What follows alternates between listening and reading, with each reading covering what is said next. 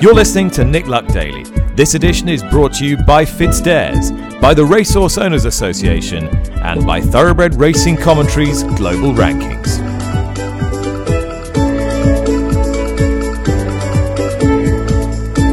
Hi there, good morning. It is Friday the 10th of November. In the evening for me, still in Melbourne ahead of their Champions Day at Flemington tomorrow, but checking in back home with David Yates, newsboy of the Daily Mirror, first of all, and lots of news to round up. And we will start, David, with the trainer Milton Harris, who's been one of the more high-profile jumps trainers in the UK through the last 2 or 3 seasons, notable particularly for his exploits in juvenile hurdle races. What has happened to him or to his horses? Right, well, there were 2 horses, Balboa and Giddy Up a Ding Dong, who were due to run at Ludlow yesterday. They didn't run because the BHA ruled that they were not qualified to run. Mystery surrounds this issue, as we often say in tabloid land. A BHA spokesperson did say Balboa and Giddy Up a Ding Dong were not qualified to race at Ludlow today due to an issue about which we are liaising with Mr. Harris. We will be making no further comment at this time. Obviously, a bit of background. Milton Harris is 64. He's had a colourful life, 2 spells as a trainer. The first of those ended amid bankruptcy in 2011. He returned in 2018 and, of course, has made a real success of training, notably when Knight Salute was awarded the juvenile hurdle at Aintree in 2022. Remember the dead heat with Pied Piper, and he sent out 33 winners so far this season. So that's about the nuts and bolts of it, Nick. Yeah, I have done a little bit of asking around. The BHA are being pretty tight-lipped about this. They said they couldn't really add anything above the line that was in the Racing Post. I asked, without specifics, were they allowed to say whether this is a situation that is going to continue for the foreseeable future? They said no, we can't confirm or deny whether that's going to be the case at present. And the final question I asked was, has Milton Harris's license been temporarily withdrawn or suspended? And again, no comment was forthcoming. Milton Harris has contacted me saying, I will contact you later. It will be sorted today. So there is obviously an issue of some sort. The trainer feels that it is going to be sorted out quickly, but the BHA are unwilling to pass any further comment. And obviously, I don't know what sorted means. It might just mean that there is a mechanism that has been found to enable horses to run from the stable, but there may be continuing issues between Milton Harris or the stable and the British Horse Racing Authority. That, as yet, is unclear. You sense that, however the rest of the day unfolds, this is not the last time we're going to be talking about this, and we could be looking at a situation of some significance. That's all on that for now. Right, Dave. Harry Bentley, the former British-based jockey now in Hong Kong, is in the wires. What's happened here? Yeah, Harry Bentley has been in Hong Kong since April 2021. Obviously, we know about the success that he had in Britain before he went to the former colony. This was a statement last night from the Hong Kong Jockey Club Chief Steward Mark Van Gestel. Harry Bentley has been charged under the rules of racing, and this is 2 days after inquiry into the rider's potential disciplinary matter. Chief Steward Mark Van Gestel said last night, the stewards have issued licensed jockey Mr. H. Bentley with a charge under the rules of racing, adding that the hearing of the charge will take place on Monday next week. Harry Bentley hasn't ridden since last Friday, and he'll miss his 3rd race in a row, which is Sha Tin on Saturday. So, yeah, beyond that, I don't know what the substance of this is, but the hearing of the charge will take place on Monday. Yeah, they're giving Harry Bentley time, I think, to get his legal representative there and in situ. There was a picture of him today coming out of a hearing with 2 large black folders under his arm. So This one looks set to run and run. Reminder, Harry Bentley's successful career in the UK, 6 times champion jockey in Qatar, been riding in Hong Kong, as you say, since 2021, and has appeared on this podcast several times to talk about his exploits in Hong Kong. Yeah, from one end of the news spectrum, if you like, to the other, it appears to be confirmed now that Frankie Dettori is going to enter the jungle for the TV programme I'm a Celebrity, Get Me Out of Here. This has been widely speculated on. The Sun ran with the story yesterday and named the dozen people that were likely to go in there. He is, of course, in Australia now. He is, again, remaining quite tight-lipped about whether or not he's going to go into the jungle. But it seems that is looking pretty likely. It looks that way, doesn't it? This is going to be very interesting. Remember that Frankie Dettori has been on those reality TV programs before. He was on the 11th series of Celebrity Big Brother. I've done a bit of research on this, Nick. This isn't stuff that I'm just reeling from my memory banks. I think he was the 5th evictee. Razor Ruddock, Claire Richards of Steps. Yeah, remember. Rylan Clark won it. Trisha Penrose, a favourite, of course, for Heartbeat viewers. Gilly Tailforth from EastEnders and the programme she used to with Chris Biggins were on that series. As you say, the Sun have published the 12 names. The Jungle Mates are Tony Bellews, Jamie Lynn Spears, who is the sister of Britney Spears, Nigel Farage, well, we know all about him, Nick Pickard, the actor from Hollyoaks, few others, Josie Gibson, Fred Siraix, I'm afraid I don't know his work, Nella Rose, Danielle Harold, EastEnders actress, Sam Thompson, Martin Humes, and Grace Dent. So that looks like the 12, including Frankie, for the Jungle, which starts on Sunday, November the 19th. Interesting this. There'll be loads of people saying, oh, it's good for racing. Well, after Frankie's had to eat a pair of kangaroo testicles sitting in the jungle, we might just see the bottom lip come out for a couple of days before he's evicted, and we'll see quite how good it is for racing then, shall we? All right, now the petition that we launched on this podcast a couple of weeks ago with Nevin Truesdale and then appeared some days later to try and get a parliamentary debate on affordability checks has stalled a little way short of the target of 100,000 signatures. It raced up to 50,000 and then with another push got to sort of 70 odd, and it's in the 70s now, but it's some way short and has been for a while now of the 100,000. Will Woodhams from FitzDares, who support this podcast, is with me now. You've been driving as hard as anybody this particular bus, Will, and it needs another push. It certainly does, and thanks for mentioning on the podcast, Nick. I think it's critical for people, particularly in the racing industry, just to get the word out. I think something like a handful of people signed it in the Newmarket and Cambridgeshire area, which seems a bit crazy. I think what Nevin and the Jockey Club are trying to do here is just put this agenda on ministers' tables harder. There is going to be some form of affordability checks, but this final push should hopefully make sure that racing can get funding from bookmakers that it deserves and needs to survive. So it's critical. I just feel like a lot of people in racing probably signed it immediately and then forgot about it. And I just feel like, there'll be a couple million people watching Aintree tomorrow, and they need to just quickly sign it and protect the future of racing. It's as simple as that. And how do we sign it? Just remind me.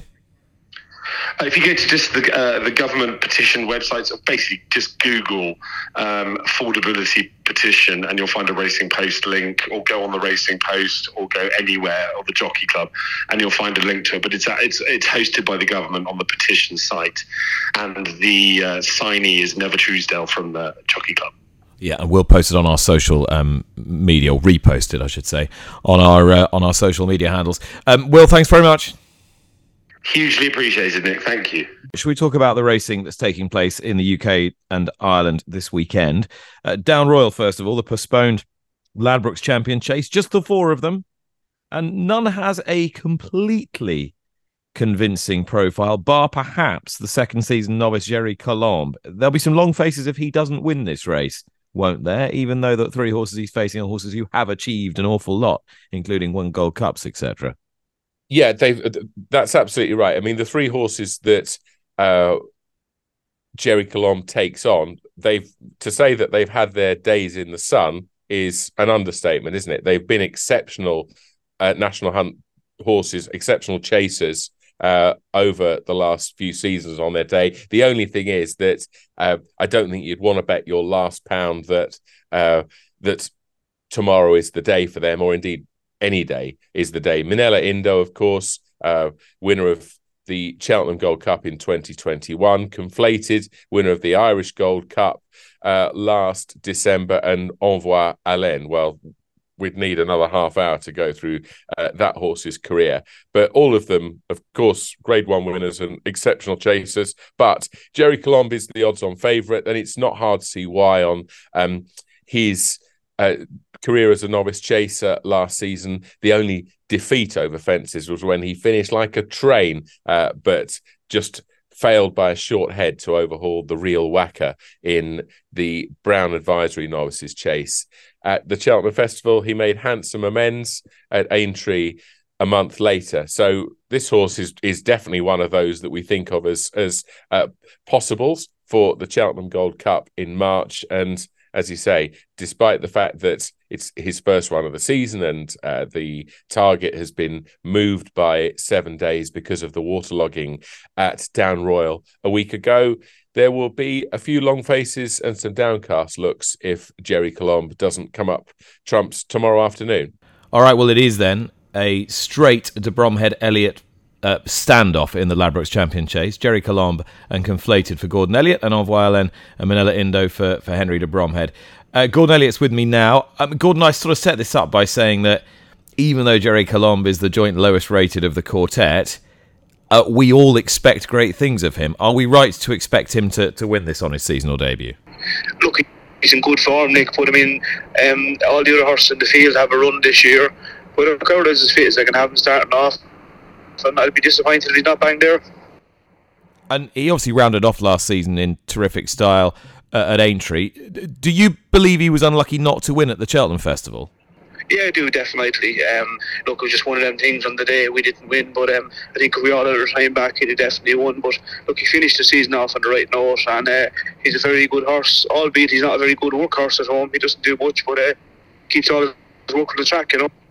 And can you see much beyond tomorrow? Where do you think his season might go between tomorrow and the Gold Cup if all goes well? All goes well, I'd sort of have thinking we'll have one run and then the Gold Cup, whether that's Christmas or February, I'm not sure, but I'd imagine it'll be Christmas and then on to the Gold Cup. All right, you've got Conflated in the race as well. He's quite a tricky horse to predict, but on his day, he's a very, very good horse. Any grounds for encouragement, do you think? Look, he's come on stone for Punchestown. I hadn't gone back in long at the time when I ran him. I mean, he is in good form, but look, he's probably at his level, and Gerry's probably on the way up, if I'm being honest, but Gerry's probably be the pick of mine, I'd have to say. But Henry's two horses both have runs. Minella Indo, obviously a Gold Cup winner, was good in Punchestown, and Vialan, I suppose the better ground gets the better chance he has, Gordon Elliott there, good luck to him at Down Royal with a whole slew of runners over the next couple of days, including that brace of horses in the big race itself, the Ladbrokes Champion Chase. You'll be able to catch that tomorrow afternoon. What's happening in Britain? Well, Aintree will go ahead. The Grand National course race, the Grand Sceptre, will also go ahead, having passed an inspection just a few moments ago. And also racing at Wincanton, where old favourite Frodon bids to win another edition of Wincanton's prestigious Badger Beer Chase, ridden by Bryony Frost, one of the most enduring partnerships in racing. Will they be cheered home to a resounding success, David Yates?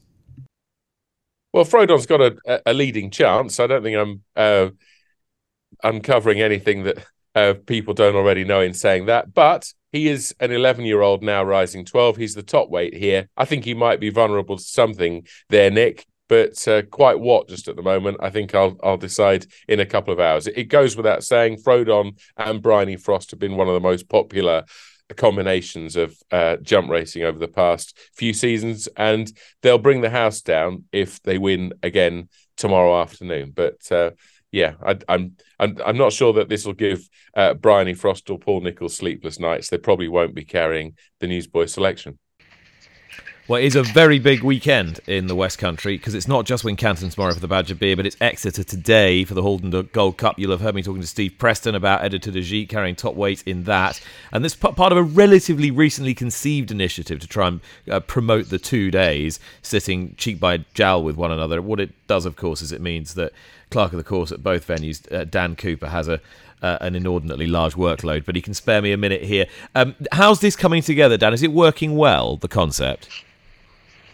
Absolutely, yeah. We would say it's incredibly encouraging. The group purchases of tickets is high, so that means people are buying tickets for both days. Today, Holden Gold Cup Day, they're obviously staying down in the southwest and they're heading to Wincanton again tomorrow. So we've seen a massive increase of group and double head tickets, and that's really positive. And from an operational point of view, challenging. We're the same team. We cover both sites, but absolutely doable, and we're ready. Both sites set for excellent weekend. It does look as though it's going to be a fabulous weekend's racing. We've talked a little bit about Frodon and the Badger Beer, but the good novice chasers out at Exeter today and the Holden Gold Cup both holding up extremely well. I guess you're someone who probably hasn't minded too much rain, aren't you? I mean, relative to most people. I would agree, yeah. I'm very happy with where we're at. We're on the sort of the 50-50 mark of good to soft, or soft, good to soft, depending on what minute you look at it, to be honest. And we've had heavy showers, but they don't last more than 2 or 3 minutes. And then you might have an hour break of no showers at all. So we've had quite complex sort of wetting ground and then drying ground all week this week. Rainfall quantities are around the 20 mil mark in the last sort of few days at both sites. But this is only breaking down to sort of 6, 7, 8 mil each day. So perfectly fine, very normal jumping ground. Wish you well for the 2 days, Dan. Thanks so much. Thank you. A nod, David Yates, to Luca Morgan, the champion conditional jumps jockey, who has had to retire very early on. This is a great shame. What's he said? Luca Morgan is 22. He won the conditionals title at the end of last season with 46 winners. But I think it's no secret that he's been struggling with his weight. On Twitter /X yesterday, he said, a sad day, but today my dream since I was very small and my career since I was 16 comes to an end. It's been an amazing journey that I've loved every second of. I've had a war with the scale since I started, and it's time to do what's right for me and my body. What Ben Pauling, he's attached to Ben Pauling's Gloucestershire Yard, and Ben Pauling's wife Sophie, and all the brilliant owners and team have done for me has been unbelievable, and I'm indebted to them completely. I lived my dream and will always be proud of what I achieved. He told the Racing Post that he wasn't sure what the immediate future holds, but it's very sad. We've watched his brief career and the winners that Luca Morgan rode with admiration and with interest, and it's sad that it's come to a premature end. And I suppose, given his size, however, it's not that surprising. But certainly, I hope that he stays in racing and that the future is a happy one, because his brief career was certainly one that he can look back on with pride. Well, the man for whom Luca Morgan had so much success and paid tribute to yesterday was Ben Pauling, who joins me now. Ben, this is a really difficult end to what's been a very bright but brief career. How do you sort of feel about Luca and the decision that he's made? Yeah, no, it is.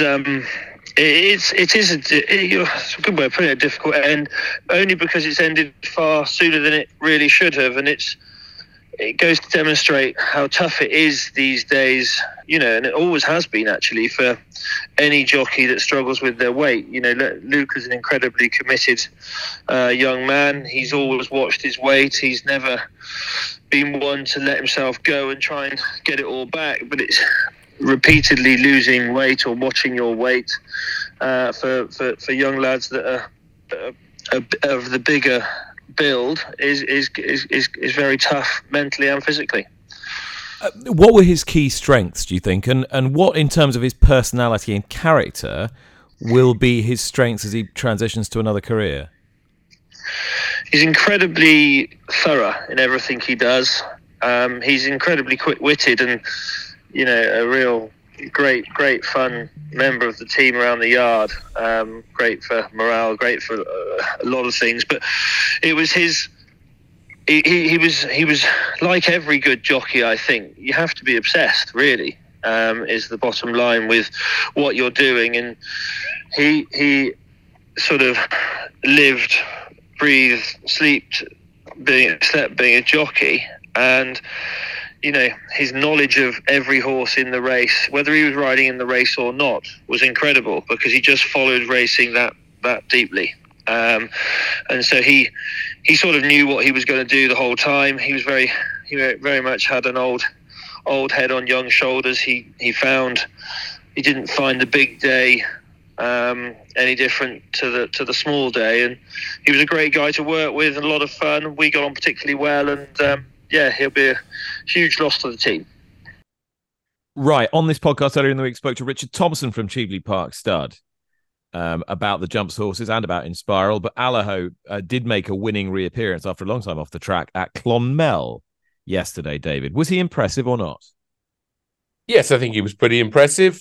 His jumping was a bit stuffy early on, but in the end, he came home in front of two inferior rivals. Janadil, his stable companion, chased him home. He's a decent horse in his own right, although not as good as Allaho, and he won by 9 lengths.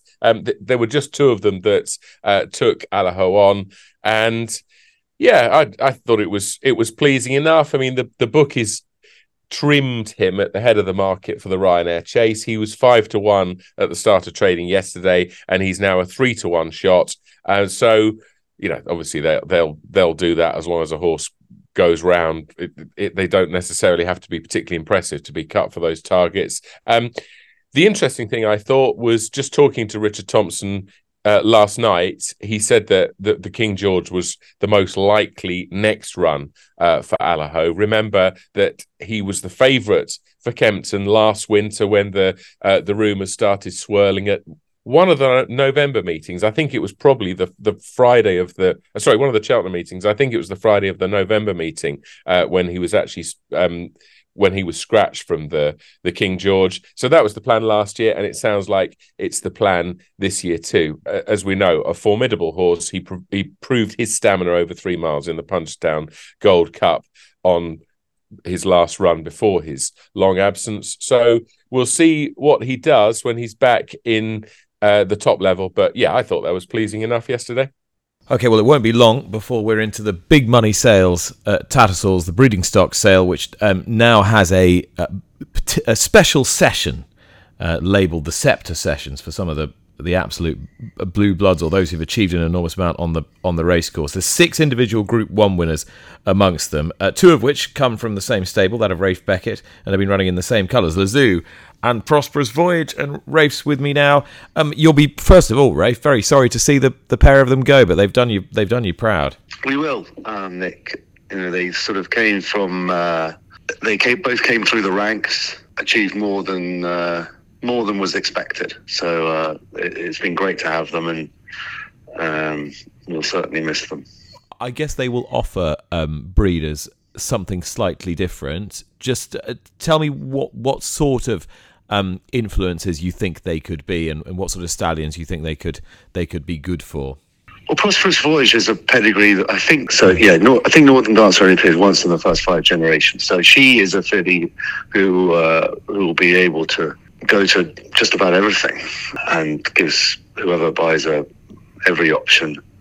And obviously Lezoo, being by Zoostar out of a Red Club's mare, she also has a myriad of options. So they're both tough, hardened fillies, very tired, sound, and they've been in training right up to sale as well. So any prospective purchasers have that option as well. So they have all options open to them, and I'm sure that'll make them attractive. Would you like them back? Yeah, I mean, absolutely. it's been difficult for Lezoo this year. It sometimes happens like that, doesn't it? When they have a year like she did. 3-year-old career can be tricky. And Prosperous Voyage, felt that things didn't really go our way midsummer, and that had a knock-on effect for the rest of the year. So, of course, but it'll be fascinating to see what happens. Trainer Rafe Beckett there on his Group 1 winners Lezoo and Prosperous Voyage, 2 of 6 mares that are catalogued for the Tattersalls December mares sale as part of the prestigious Sceptre sessions that'll be included as part of that catalogue on Monday the 4th and Tuesday the 5th of December.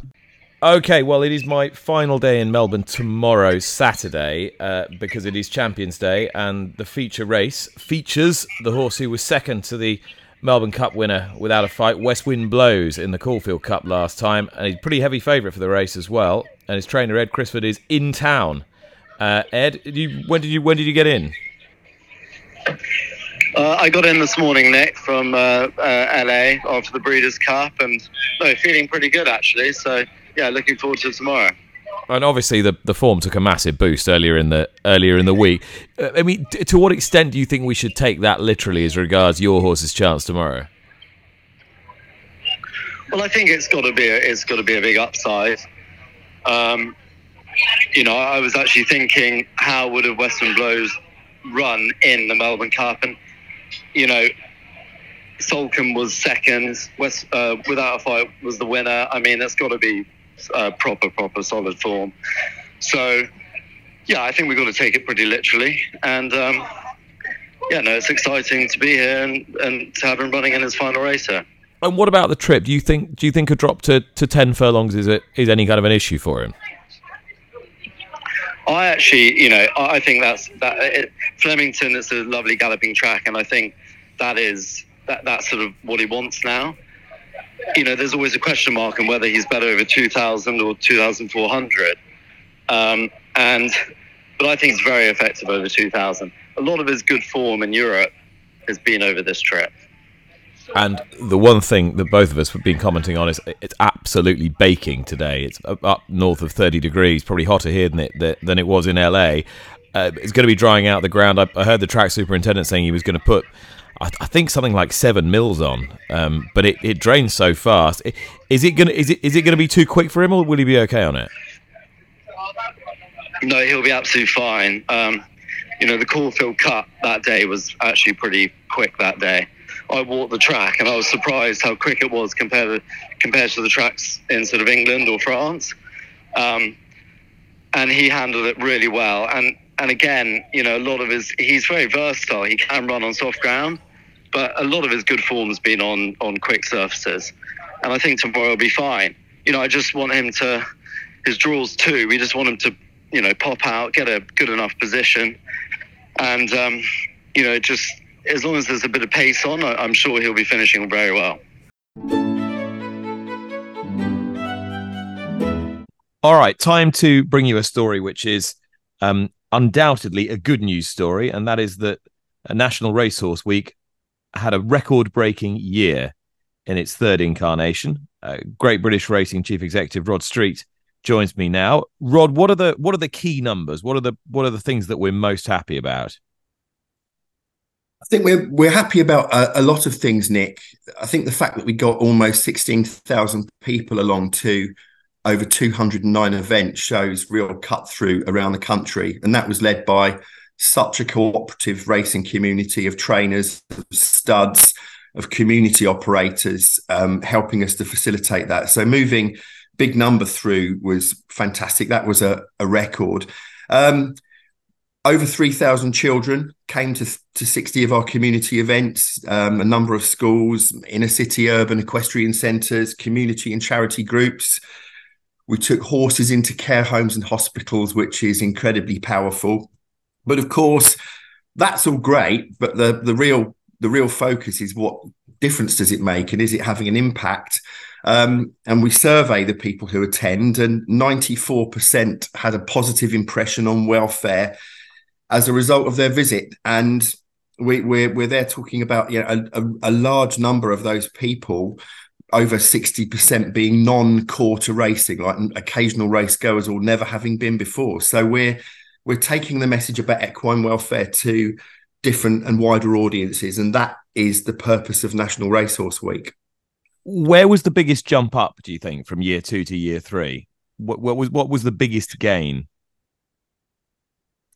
I think it's the engagement across not only the yards, but all of these community areas. And it's wonderful when this sport all agrees on something and its participants all rally behind something. And I think they understand that the challenge to racing social license is real. We've seen the challenges we've had earlier in the year with Animal Rising at the Grand National, the Derby. And people want to tell racing story and tell it positively. And I think one of the real changes is our tone of voice is positive now. We're no longer saying, we don't hurt horses. We're saying horses are well cared for. Come and see, come and make your mind up, come and see for yourself. And that's what we need to keep doing. I think for me, the urgency about this and the focus needs to be that we maintain this, that we don't think this is some kind of project that we can do for a couple of years and then the problem goes away. I think the challenge is real and will continue for some time. So we've got to continue to be super energetic about this. But as you can see from the numbers, Nick, it's incredibly well supported. I mean, 209 different events is a really good number. I mean, do you think that there is scope for more? Do you think that you could be looking at 300-400 events in years to come?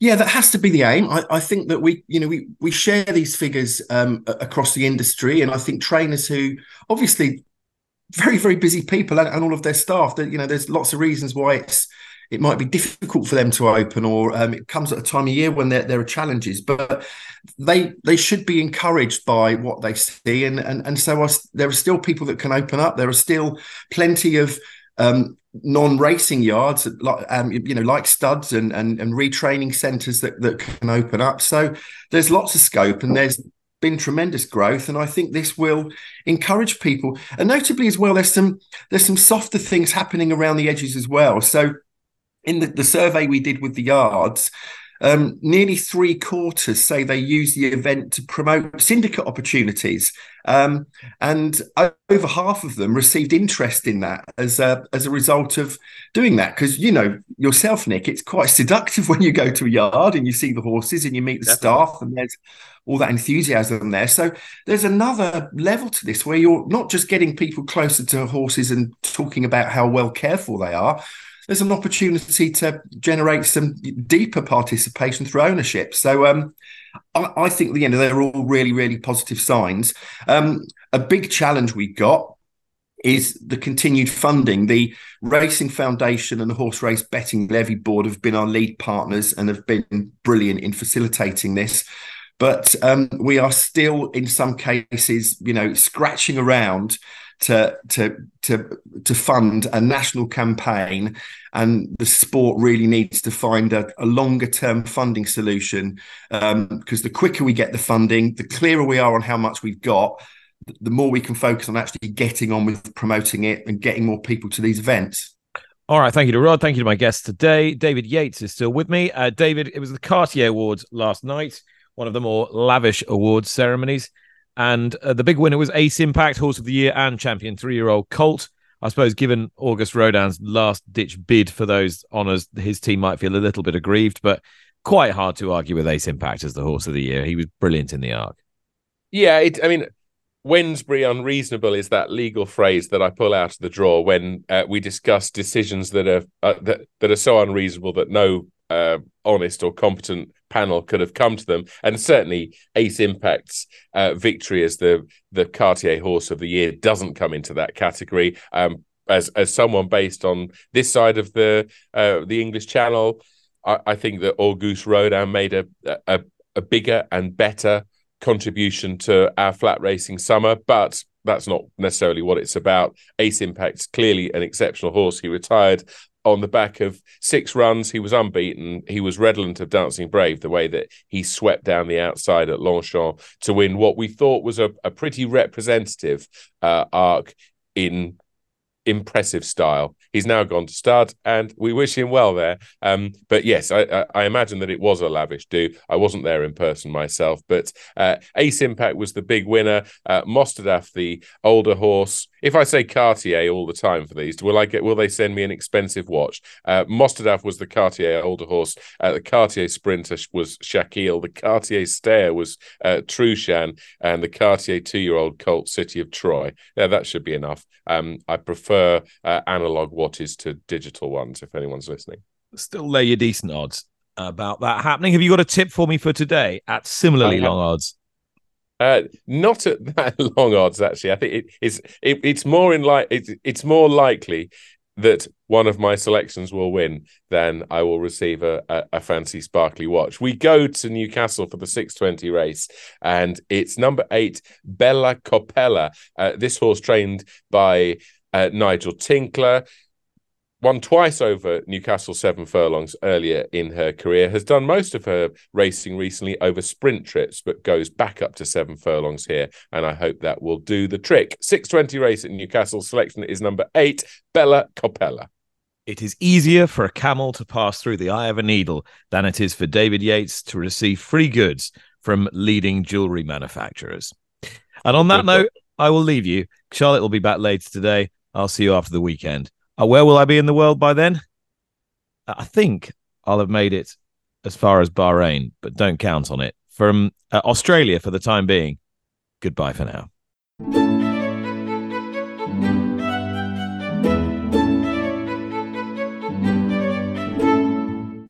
You've been listening to Nick Luck Daily, brought to you in association with FitzDares, the Racehorse Owners Association, and Thoroughbred Racing Commentary.